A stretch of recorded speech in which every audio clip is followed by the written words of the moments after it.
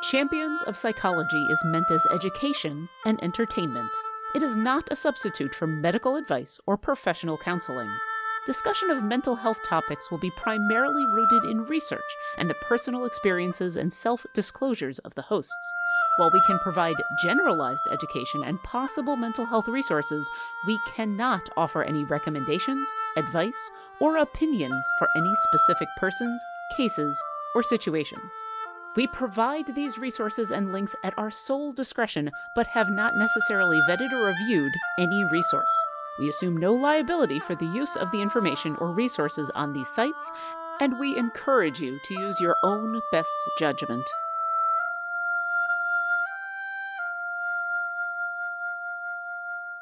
Hello, and welcome to Champions of Psychology, a show with the goal of openly talking about mental health and gaming presented by Codename Entertainment and TakeThis.org.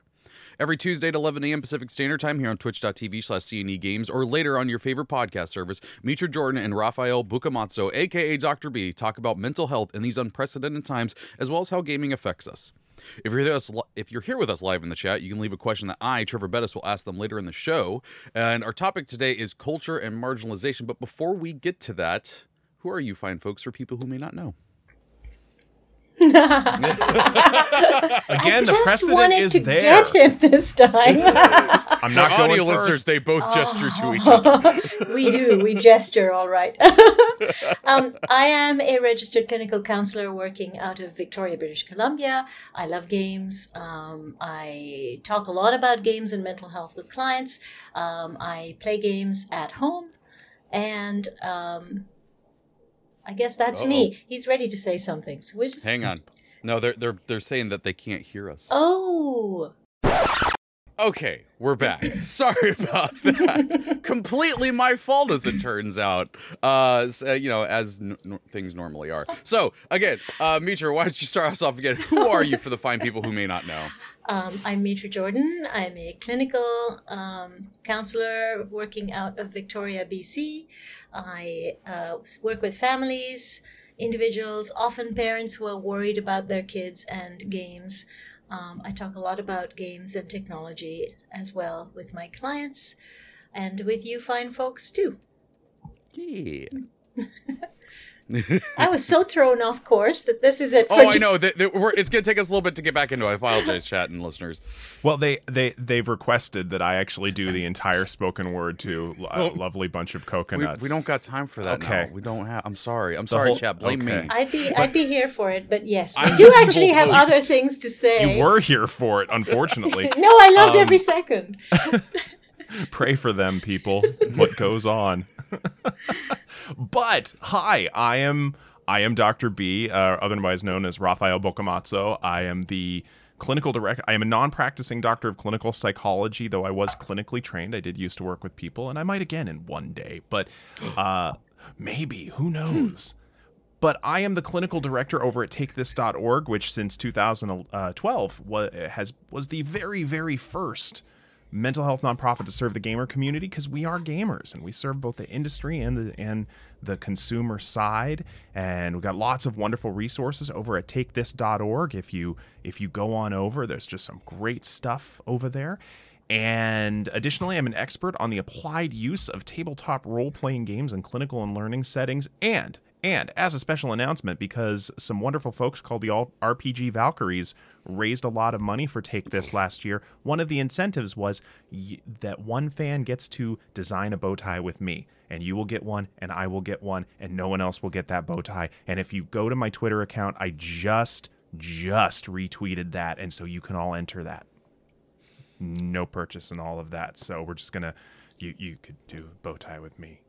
So I really thought that after you said you can design a bow tie with me, and if you give anyone else that bow tie, I will find you. Why would I do that? That is your bow tie to do with as you wish. If you choose to give the bow tie to somebody, that's fine. But I can say that in an ominous voice that you and I will design a bow tie. It could be cheerful. Yes. Don't hand it out. But also, before we get into today's topic, I just want to say that starting tomorrow, you can help support Lambert House, an LGBTQ youth community building charitable organization based in Seattle, Washington, across all of CNE's games.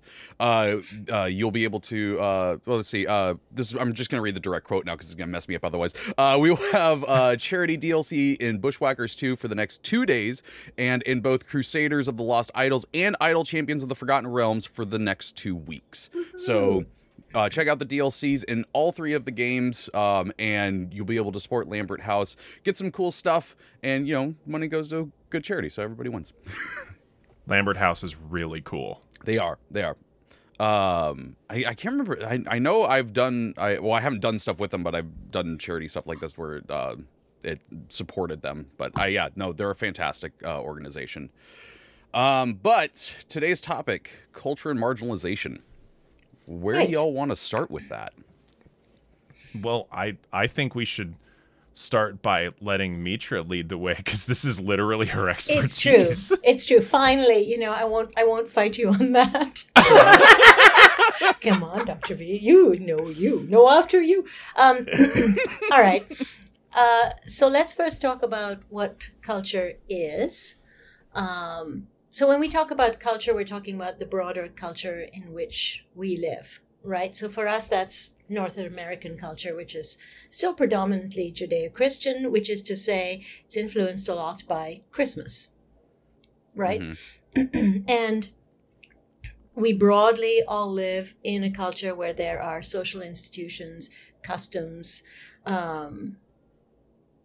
achievements of a particular nation, and understanding of our connection to that or not, right? Because if we're refugees, if we're new immigrants, if we're first generation, even from a different culture, we carry multiple cultures with us.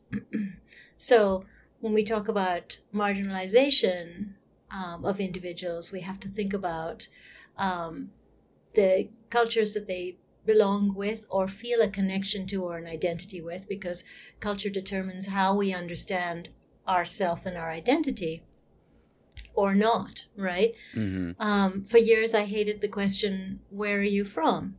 Because in my family, we go back to multiple migrations on my parents' side, on both sides of their families, going back to the great-grandparent generation. People moved around.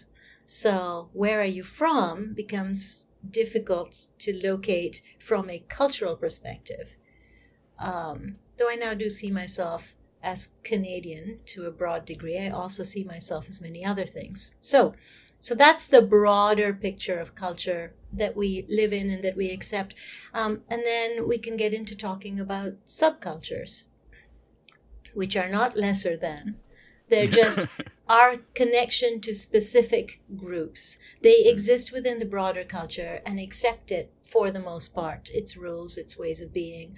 But they may reject aspects of it too. Mm-hmm. So that's where we get into. So, as we were talking yesterday about this, Mitra, and by the way, gang, maybe at some point we do need to just record and not safe for work, definitely unrated pre-production meeting as a bonus for patrons or something, because it gets wacky. Real wacky. When 2 ADHD people and a person with autism sit down to have a conversation with no filters. We go everywhere. It's weird. And we get on, so we really do. We make the most ridiculous jokes. Yeah, Mitra had a story with about not understanding being around the Critical Role crew. I embarrassed myself in front of the Supernatural cast. We tell stories like that in the pre-production meeting. And it's relevant to this because, one of the things that you said yesterday, Mitra, is that so if we define culture broadly, is that culture is kind of like the water we swim in, okay? Right. If we're fish. And it's not only the values and norms, it's not just the traditions, but it's even the language we speak, the art, so the music, the movies, etc., and the messages conveyed through that, the cultural knowledge, like thinking about all of this referential humor that might be a part of one culture that someone else from outside of that culture would not understand at all. Like you mentioned, Christmas. Actually, something that was hilarious to me during this last year of COVID was a Muslim college student who tweeted out as if he were an anthropologist experiencing Christmas for the first time, and because he couldn't go home to be with his parents. It's that he just tweeted this all out, and basically he pointed out how weird Christmas was. Absolutely, we certain things just they just are accepted by us in a culture, whether it's Christmas or just the way we function and do things, which does seem weird in other cultures for sure. Yeah, there was a Jim Gaffigan joke like a decade ago that Christmas sounds like the behavior of a drunk man. I'm gonna chop down this tree, bring it in here, take these lights, put them out there, wrap presents underneath for Jesus. but that's one of those knowledge points that if you're raised in that culture, it's so obvious that of course you get. You for a month ahead of time prepare for that one day, and here's this one man who has never experienced it before, and he's like, what are you people doing? I thought this was one day, but instead, no, this is a part-time job between Thanksgiving and New Year. Definitely. Are you kidding me?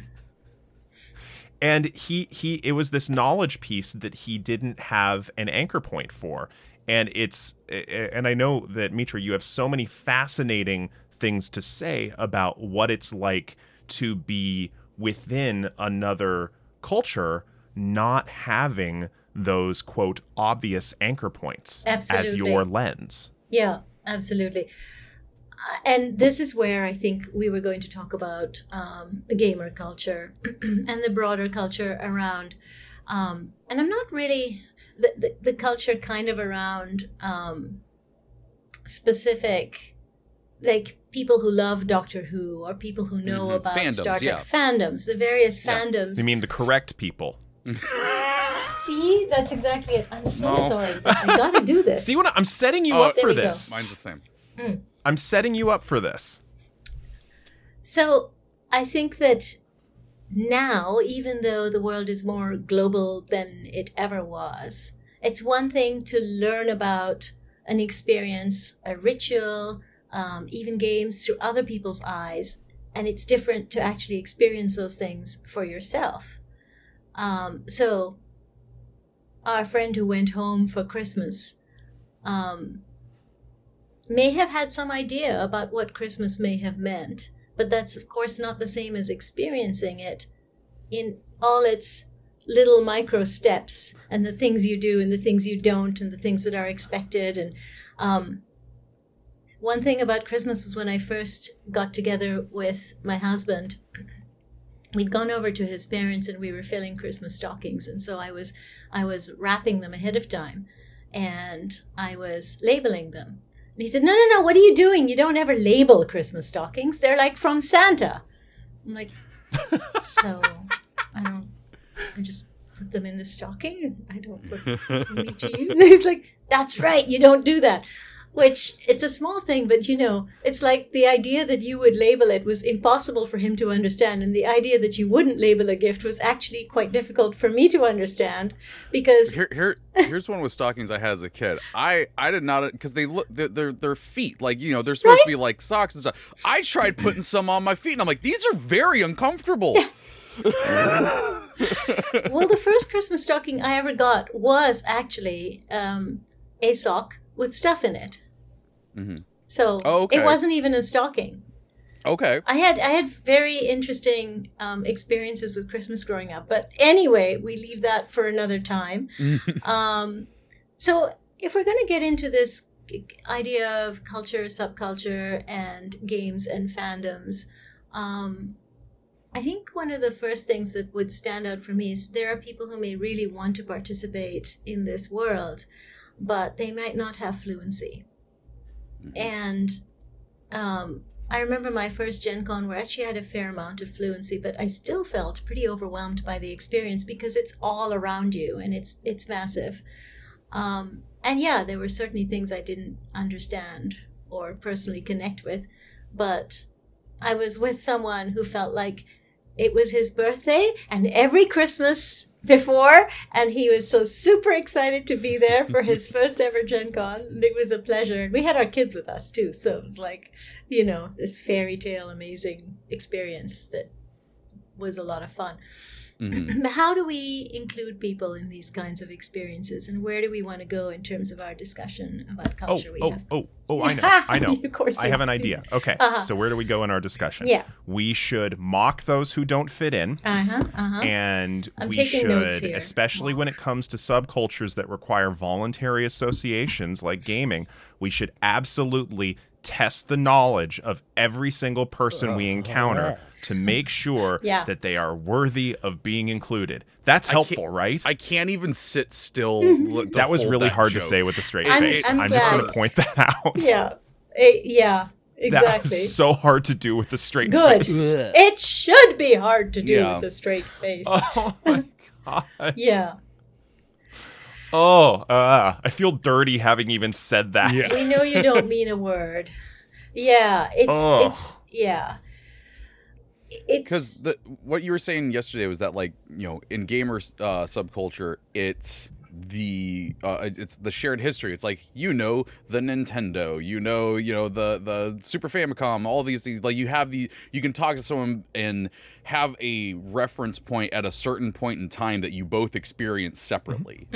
And there's terminology that comes along with those that you're all sharing and whatnot, and someone who is in the same subculture, you can share that conversation with, but to someone on the outside, you all sound like you're talking gibberish. It's true. Oh yeah. I was with this last weekend I got to hang out with friends and family for the first time in over a year, because every single person I was hanging out with was 100% fully vaccinated, more than 2 weeks past post dose 2, and so many of them were asking me about my job and just trying to explain certain aspects of my job. There's language that I use so casually that they're like, I'm sorry, what? No, bring your kids over, they'll understand. And that's exactly how it went. And it's just inundated for me, the idea of, there's a D6, and what's a D6? I'm like, oh, that's right. Okay. And so, it's so strange to not realize you're doing that and then have to bridge that gap. Right. So the more we live in a specific subculture, whether it's gaming or a different one, or if we live in another culture that's marginalized within the broader culture, right? Which used to happen a lot to immigrants, right? They'd be like Little Italy, and there still is, right? And there wouldn't be the same level of connection to the culture outside of that. I remember at one point I worked indirectly with school kids. I used to work at a historic site, and there were kids who came from the area where there were a lot of Portuguese people had settled in Toronto, and most of these kids didn't really speak English terribly well, because they really didn't practice it at home, and they were still in grade school, so they hadn't had quite as many years. And a lot of them were in school and in the same community. Now, this happens less and less, but because I think we do have more connections to cultures across the globe, and a little bit more of a connection even in communities. But this used to happen quite a bit. And if we're talking about smaller groups, then we're talking about a shared language, a shared understanding, a shared way of being. And we might come into it in an inherited way in terms of our culture, our origin, and our ethnicity, or we might come into it in a way where we're choosing it, which is what we talk about with gaming culture. We're choosing to engage in something. It's a choice to participate or not to participate, which is not the same with all of our cultural experiences or even our marginal experiences. And that's an important thing to keep in mind. It's a culture we choose.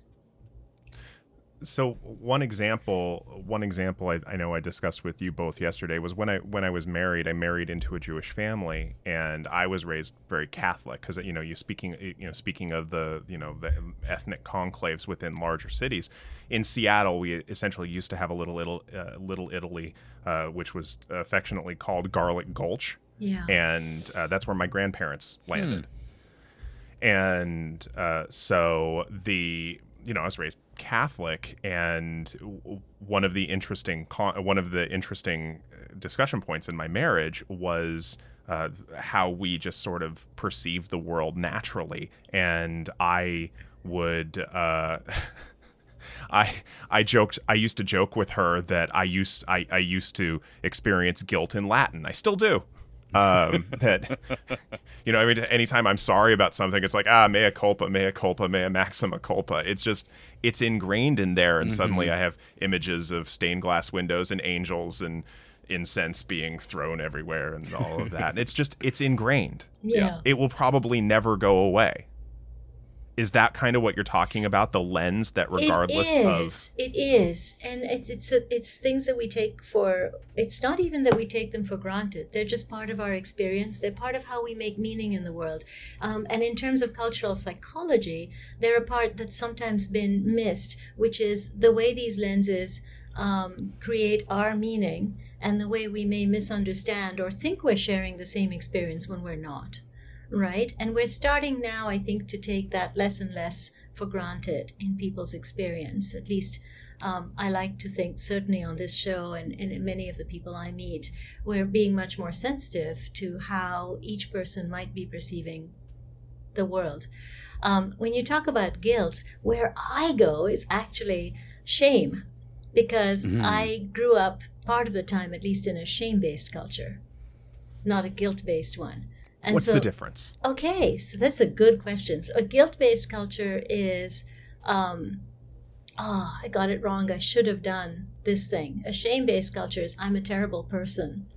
And shame is what keeps you in line overall in culture. Guilt is, I'm having trouble with this one, and I'm usually background in anthropology. It's a really interesting distinction. It is an interesting distinction. Mm-hmm. So the idea is that in a guilt-based culture, what are you feeling when you get something wrong? Well, I feel shame. Okay, you feel shame. But when you said you felt guilt, and it's Catholic guilt, what is the experience of that? Well, did I breathe somebody else's air? Right. So it's partly taking up space, but what did you misdo? Is there regret around what you didn't get right? Oh, yeah. No, I should have. I am a sinner unto the eyes of everyone. Right. Okay. Wait, I didn't realize we were going to be doing confession here. I suppose somebody should absolve me. Okay. So it's interesting because the more I study regulation and the sense of we've talked about the window of tolerance on this show several times, but the more I look at that, the more there is that closer connection with guilt and shame than I certainly previously thought in terms of how we embody it. But the experience of shame is about not what you feel, not your mortification, your regret, your sadness, not that individual piece as much, but it's the shared experience within the community of getting something wrong. So you violated a cultural norm. I violated a cultural norm. It would be it, yes. Okay. And potentially bring dishonor to my family. Now, my family really would have rolled their eyes at that concept, by the way. I was fortunate to grow up in a fairly liberal, multicultural family, but that's the idea. It's about the reputation. It's about the perception of your family. So it's more about the connected social experience versus the individual experience. The responsibility ends up being carried by everyone. The shame colors those around you. Well, I'm glad that we're actually getting absolution from the chat. You know, yeah, this is actually one that I did want to Yeah. call. I usually save these for later, but Monkey House said shame is public, guilt can be publicly expressed, but you doesn't have to be, and that was where their distinction lied in there. and Do Tara Me Tudo. I'm gonna say that wrong. Great name. It's okay, I always do. Guilt is when I mess up. Shame is when everybody else sees. Yes, pretty much. And some cultures are based more on the other than the one. So we've really moved away from where we were initially going with this. Oh yeah, no, but that's still, that is part of both of your cultures. Like that's what you grew up in. That is an Guilt? example Yeah. of it. I Exactly. feel like that is actually part of this conversation. Codified, distilled guilt. Yeah, it's kind And of also an explanation of if somebody from outside of either of your cultures came in would not understand what's going on because they are not having the same mental reaction that you would in that situation. So ingrained. exactly. So ingrained. And you see, like I grew up without a lot of religious influence, so I just I'm looking at these from outside both of them. Like the reference points I have were movies that I watched as a kid. But one of the things that I know that we wanted to talk about was that we touched on a little bit ago was the whole like keeping someone out of a culture by way of making them feel bad that they don't automatically know it. Right. So I think I called it the one up, one down game, but it's essentially in group, out group stuff. So if I'm part of a group, I have a couple of choices. I can gatekeep or I can invite in, essentially. Right. And if I'm inviting in, but not in a good way, I can haze. And that's essentially what we're talking about here, sort of a bit of hazing, bullying, ensuring that people don't feel like that the one up, one down piece is essentially perhaps using a reference or two that someone's not going to grasp and then saying, what? You've never played X? Or you haven't watched X? How can you call yourself a gamer if you, right? Yeah. Worst console ever. Worst console ever. Oh God. Yeah, just being the comic book guy, Basically. Yeah. But you I think like this is a little bit of an aside, but the thing that really breaks my brain about people who do this is the people who seek out to do this. They seek out people to test as in their culture. My wife yesterday when I was talking about what today's topic was going to be, brought up a story. She used to work at GameStop, and a guy came in and was asking her the difference between the PS4 and the PS4 Pro. And she talked to him for 20 minutes answering all these questions. And he was like, this one's got a hard drive, this is a solid state. What's the difference? She's like, I'm going to be honest with you. I'm not into that sort of stuff. I don't really know. And he goes, ha, got you. And walked out. Yeah. He literally wasted 20 minutes of my wife's time testing her Yep. to see if she was worthy to work at GameStop. Yeah, the one up, one down game. In order to make myself feel better, I have to put you down. It happens it happens all the time. Gaslighting is a form. Well, gaslighting is a much broader topic, but That's That a is a show whole unto episode. itself, Yeah. isn't yeah, yeah, it? Whew. Yeah.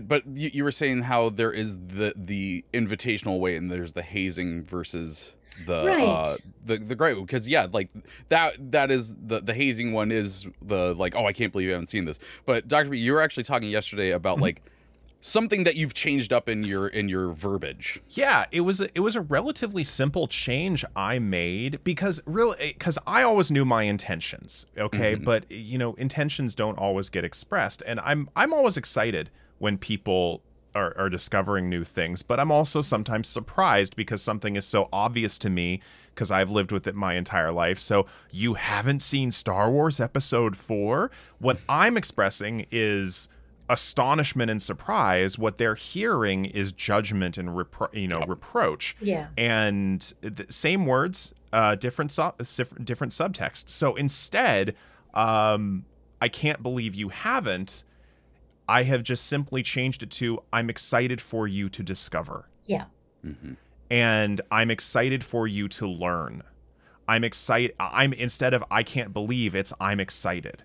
Because another big example, I love the show Good Place. I think it is maybe the most perfect story arc ever written on network television. And somebody recently was said to me, I'm going to watch The Good Place for the first time. I'm like, the first time?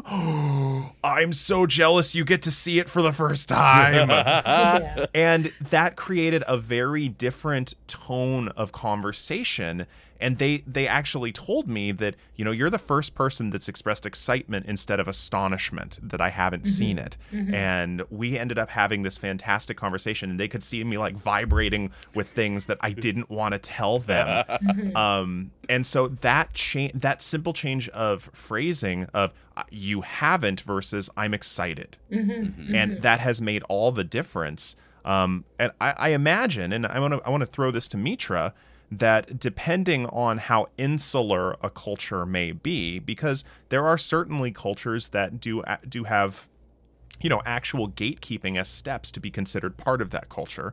I mentioned in my marriage, when my wife was Jewish, and there was discussion over me, for the sake of, family unity, converting to Judaism. And that is a long process. That is a really long process. And so depending on how insular a culture is it appropriate to use that excitement bit of, I want to experience something in your culture instead of you haven't, but I'm excited for you to try? Yeah. Is that appropriate? I think it depends on the culture, right? I think in terms of a generally open culture that accepts the broader culture as part of its experience, then yes. I think there are cultures where maybe if you're saying, I'm coming into your culture and I'm excited for you to experience something about mine, then that really depends on the culture. Because then that can look like you don't accept my culture as it is. You feel that in order for us to connect, this other piece is important, which it may be, right? And it may not be. But you want to step carefully if you're entering another person's experience or world that you don't have experiences with yourself.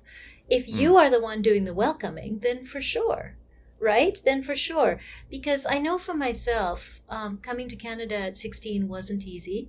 There were so many cultural references I really didn't get, particularly at that point. It's not like there was the internet. So there were a lot of, I'd seen Star Wars, but I didn't see it till I was 12. And I certainly saw Star Trek, but that was once I came to Canada. So there were a lot of things that I knew about and were floating around, but none that I really had regular access to growing up until the age of 16-ish. So coming to Canada was like trying to understand all of the cultural references around me, because we don't even think about the cultural references associated with how we dress. But they're there to be read by those who do understand. And so you're walking around without translation, which can feel very alienating. And so think about somebody going to a gaming convention for the first time. Even a small tabletop game convention, right? And they see people dressed in costume, and they see this world that they may want to engage in, but they may really not understand what's going on. They may really want to. That's a moment where you're standing at the threshold of something where it's really easy to feel like this isn't for me. Like maybe I can't be part of this. Like no matter how much I long to be, maybe it's just not for me. And that's a key point that we want to make around accepting and welcoming people. But it's also, I want to encourage people who feel a little overwhelmed in that environment. Allow yourself to settle in and slowly explore. And don't let anyone put you off from engaging with things that you think you're going to love, or that maybe in some ways you already do love. Maybe you've played a few games and you just think this is the best. Check out a games cafe or go to a small convention. And even if it feels overwhelming, just there's still something here for you. Yeah. For sure.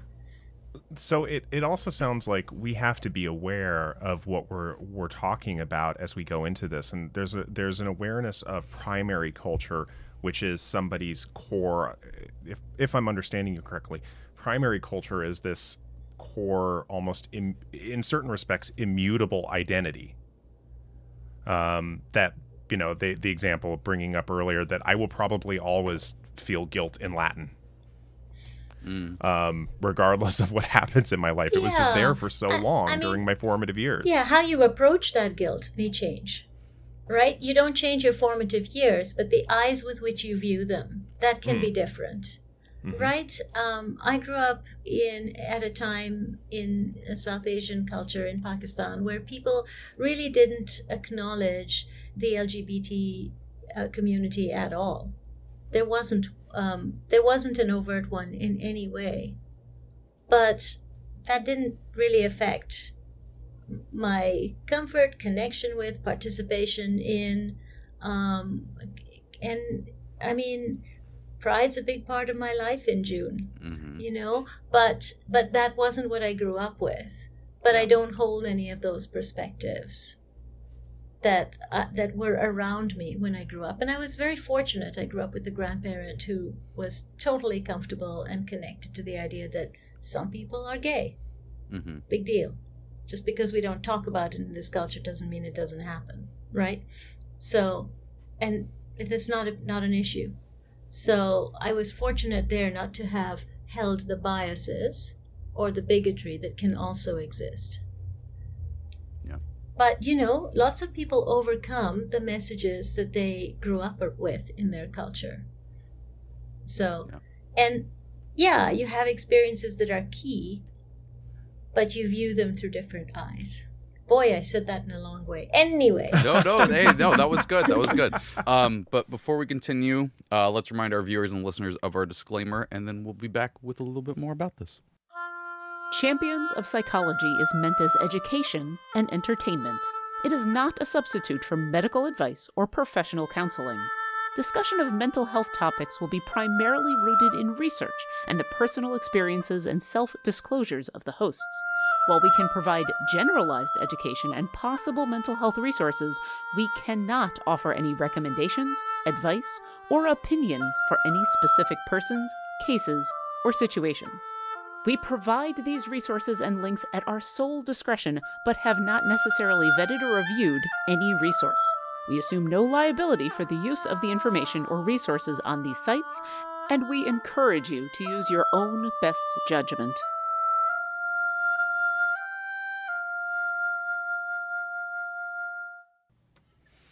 Okay, so before we pass over to chat to see what they've been up to, one of the points that I think that we should definitely hit, because we kind of jumped around on our little note thing, but it worked out, was third culture kids and cultural hybrids. Oh yeah. What is that? Okay, so a third culture kid is a person who is raised outside of their passport country, and might have multiple experiences in different cultures through their formative years. And this could be because parents moved around for one reason or another, sometimes because they were posted to various countries to work, sometimes because they grew up on a military base, sometimes because of some upheaval in their family.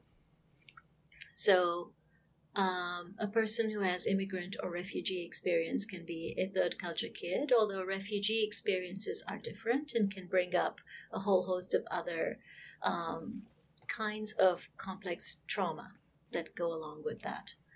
But essentially, it's through your formative years, you grow up outside of the culture that is your parents' culture,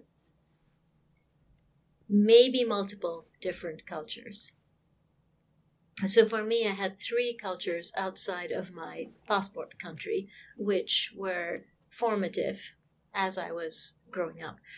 And what this means is that you bring these multiple cultural experiences with you, and you hate the question, where are you from? And you may see yourself as a global nomad, someone who could settle or live somewhere else. Your sense of home might be a little bit fragmented. It's not a terrible thing. Usually there's a lot of enrichment in one's life. Usually there's a lot of real benefits that come with it, but it can also cause confusion and some challenges in terms of figuring out who you are and where you'd like to be in the world. Okay. So what is... I'm sorry, I'm checking it's this. Good. You're going over our I want to show make sure that notes because we did hit a lot of good topics during our conversation yesterday.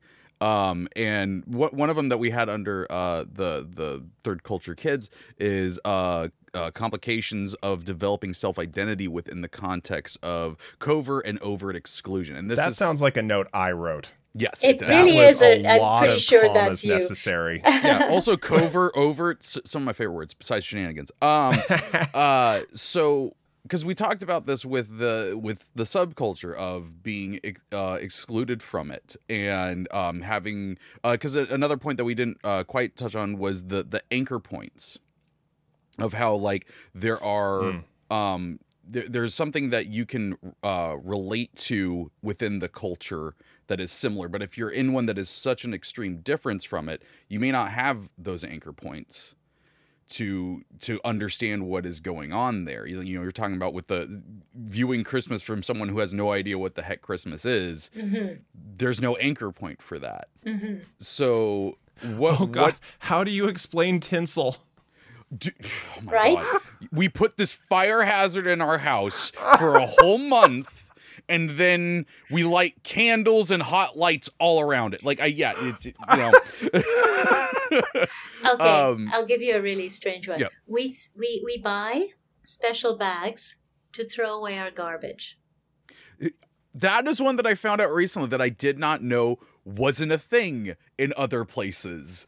And it wasn't until then that I really took a step back. I'm like, that is really freaking weird. Right?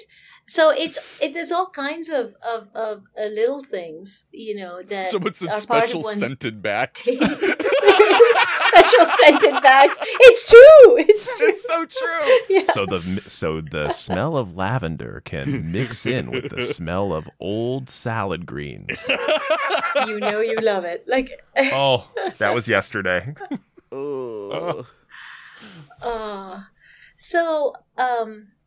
Anchor points. Well, so what are some of the complications of developing self-identity as a third culture kid? You talked a little bit at one point about subcultures and anchor points, and I was reminded, I immediately went to being 10 in Iran right before the Russian Revolution. No. Did I say that? Wow, I'm really with the program today. My apologies, guys. So Mitra is right in fact before... immortal, and really a vampire. No, obviously, she's right before the out. Iranian Revolution. I have no idea why suddenly the Russian Revolution came to mind. Except I will say my grandmother kind of was in Russia shortly after that revolution. There you go. Oh, wow. So, but back to Iran. So I was about 10 and I was with my grandmother, and I remember getting this, it was like an accounting book. It was like a nice, big, long ledger sort of. And I started filling it with these symbols and creating a whole different language, creating a language and a culture. So there was a way to speak it, and then I remember writing about people's dress, and it was completely invented. And honestly, I think 10-year-old me was just really trying to cope with all of the upheaval and change and suddenly being somewhere else again. So, I think that depending on who you are, as a child, it can be immensely confusing because you don't have enough reference points as it is. You don't have enough context around you. And this is one of the challenges with third culture kids is as an adult, even if you don't know Christmas and you're blown away by the idea of tinsel and how strange it is, you can kind of go, oh, well, at Eid, we do these things. Or at Yom Kippur, This is the thing. And we have a connection to ritual and our understanding of its place in our world and traditions and what I grew up with and what you grew up with. Mm-hmm. And so there's that common ground from which to talk about these things. And when you're a child, you don't really have any of that yet, because context is something we develop with experience, where we can talk about this way of being or that way of being or this house I lived in or that part of the world, and we can kind of make sense of it. But you don't have that as a kid. It's just like, everything in my landscape changed completely. I now don't speak the language. I don't know all of the basics. Like, where do we go to get food? How do we cook it? What's a samovar? Because they had samovars for their tea. A samovar looks like a massive urn. And it's kind of ring-shaped. And in the center, you used to have coal. And you used to have a teapot on top of it. And the hot water was in the sort of donut ring around it, and then you'd have a spigot. So you'd add your very strong tea, and then you'd add your water. Anyway. Whoa, I just Googled that. That looks cool. Right? So Sorry. no, that's great. I didn't mean to go house Consummate shopping. professionals. Yeah. So you'd go to someone's house for tea, and they didn't just put the kettle on and pour a cuppa. They had these massive urns that were heated with coals. And some people had fancy electric ones, like, come on. But I'm sure they're all electric these days. But in any case, the coal did add a really nice flavor to your tea, kind of smoky. But I digress. My ADHD in full flowering today, people. So, yeah. So it was like these things, like, how do I make tea? Like, that's all different. Not that I was making tea much as a kid. My point is that you see the world around you and people's solutions for things. How we eat, how we educate, how we govern, what we believe in terms of religion, if there is a religion that we are all buying into. And all of that stuff affects how we live our daily life. So, yeah. Well, before we check in with chat, any last thoughts on culture marginalization that you want to get in there? So one of the challenges with being a cultural marginal, that is, having these experiences that then exclude you even from your own culture, right? I call it having a hybrid identity. It means that I belong in these ways and I don't belong in those. Or I belong in all ways, but I'm not going to be understood in all of them. Because chances are, there's going to be a number of people around me who don't share my experience. I mean, my entire family, well, not my entire family, my created family, my kids and my partner, did not grow up with these experiences. And when I mention them, they're kind of like, whoa, because they've got stability and they've got one place, which I love for them, actually. And they're all into traveling. But yeah, it means that there are parts of you that you see that no one else does on a regular basis. And although it's a very different experience, I think many people who seriously enjoy the world of games, whether it's video games or whether it's D&D, will sometimes feel in their lives that there are many people in the broader culture who don't understand what that experience means to them. This is, of course, not the same as the kind of hybrid identity I'm talking about, but it touches on some of the same feelings that might come up. So, Get that. And just really briefly adding to that, we've said this on the show many times before, and I think it's important to reiterate this, that feeling a sense of community and inclusion is one of the most protective factors against a variety of mental health challenges, and one of the most useful things in bolstering your overall resilience.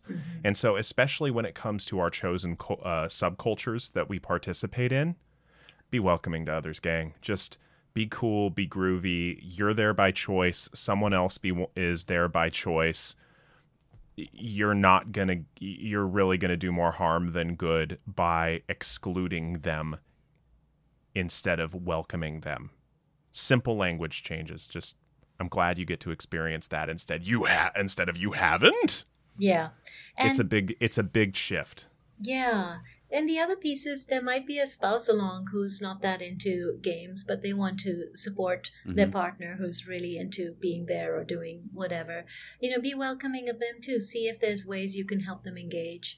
and be part of things. Help them discover their own inner gaming self, even if it's to a smaller degree than those around them. Candy Crush. I thought about this. I thought about this earlier when you were talking about, like, you know, even if you don't understand what's going on in the subculture, like, you know, be, you know, accepting of it and stuff like that. Like, one of my moms really taught me that from a young age, because when I was 12, she took me to Comic-Con for the first time. That mom is not nerdy in any way. Like, that's not her shtick. Like, she doesn't know what's going on there. Yeah. And it was so great because you know, she brought me home and my other mom was like, "How was it?" And she's like, "I didn't understand anything that was going on, but there were a lot of half-dressed ladies, so that was great." But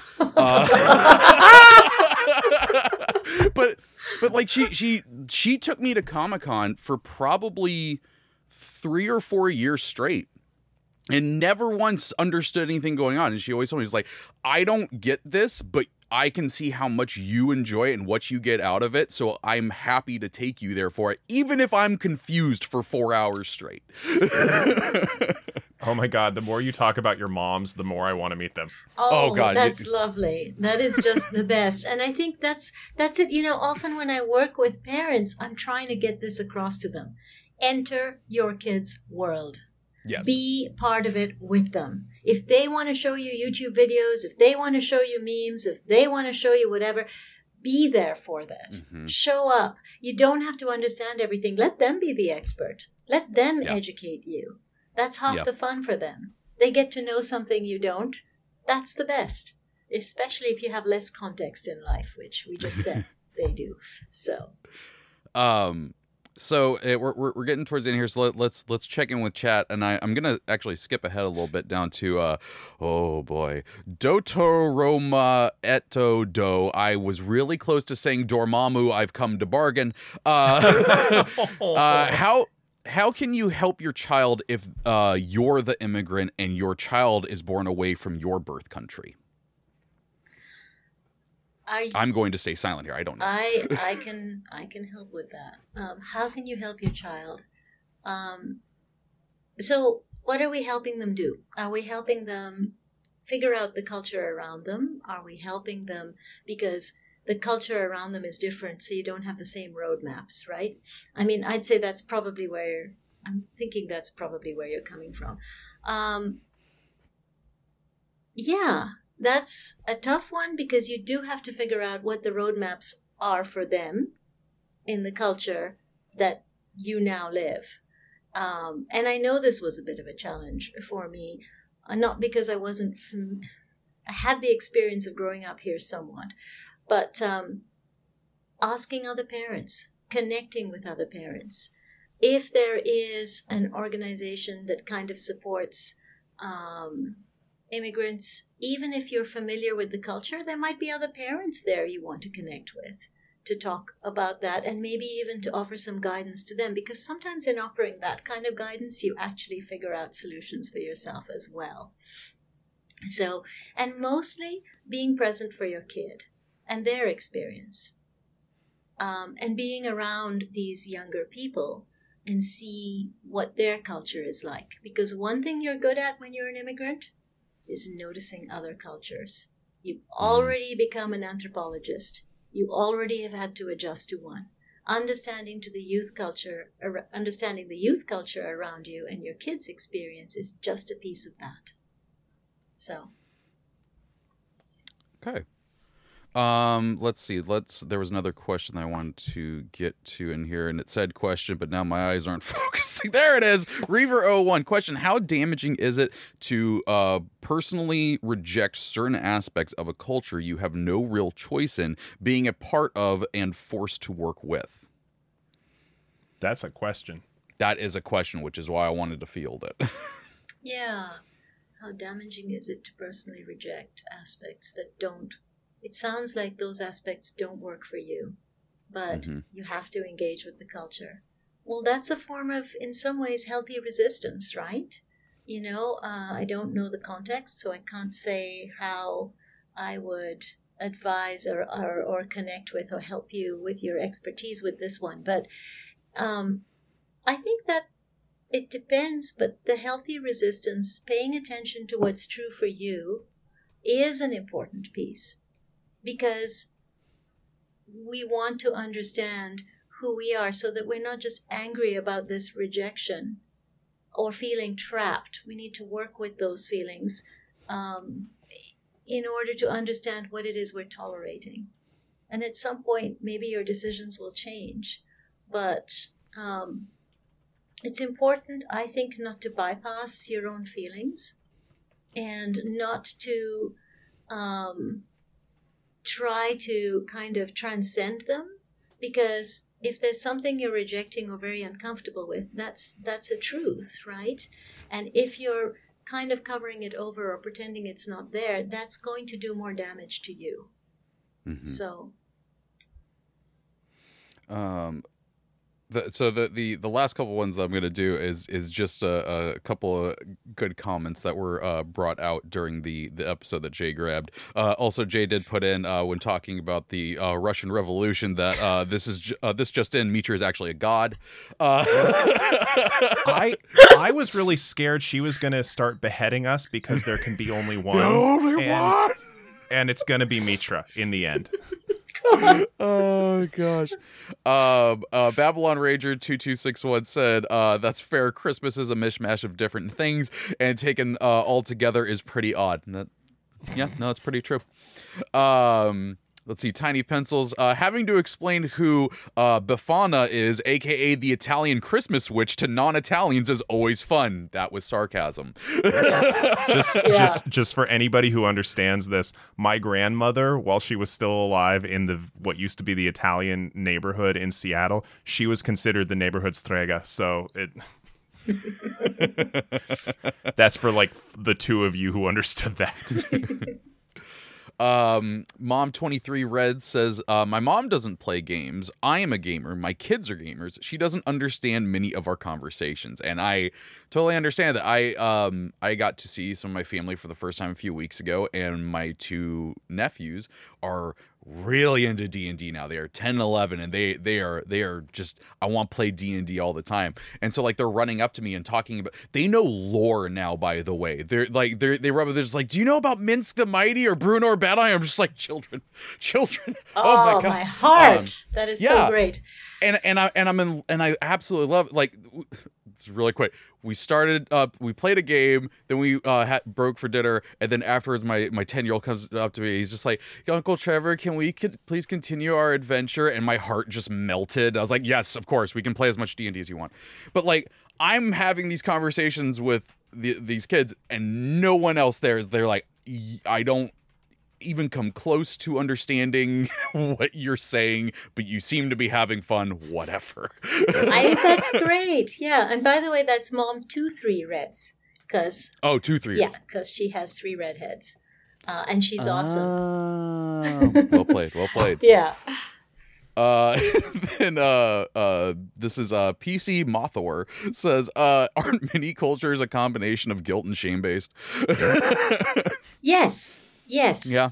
What it comes down to, and in some ways, it has to do with whether a culture is more individualistic and focused, or more related, connected.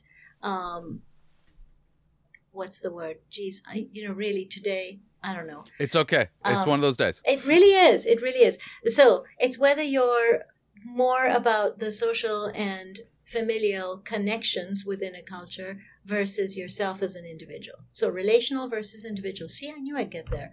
So, there you go. I think the last one that I'm going to read out before we start doing the outro. This is from Eris.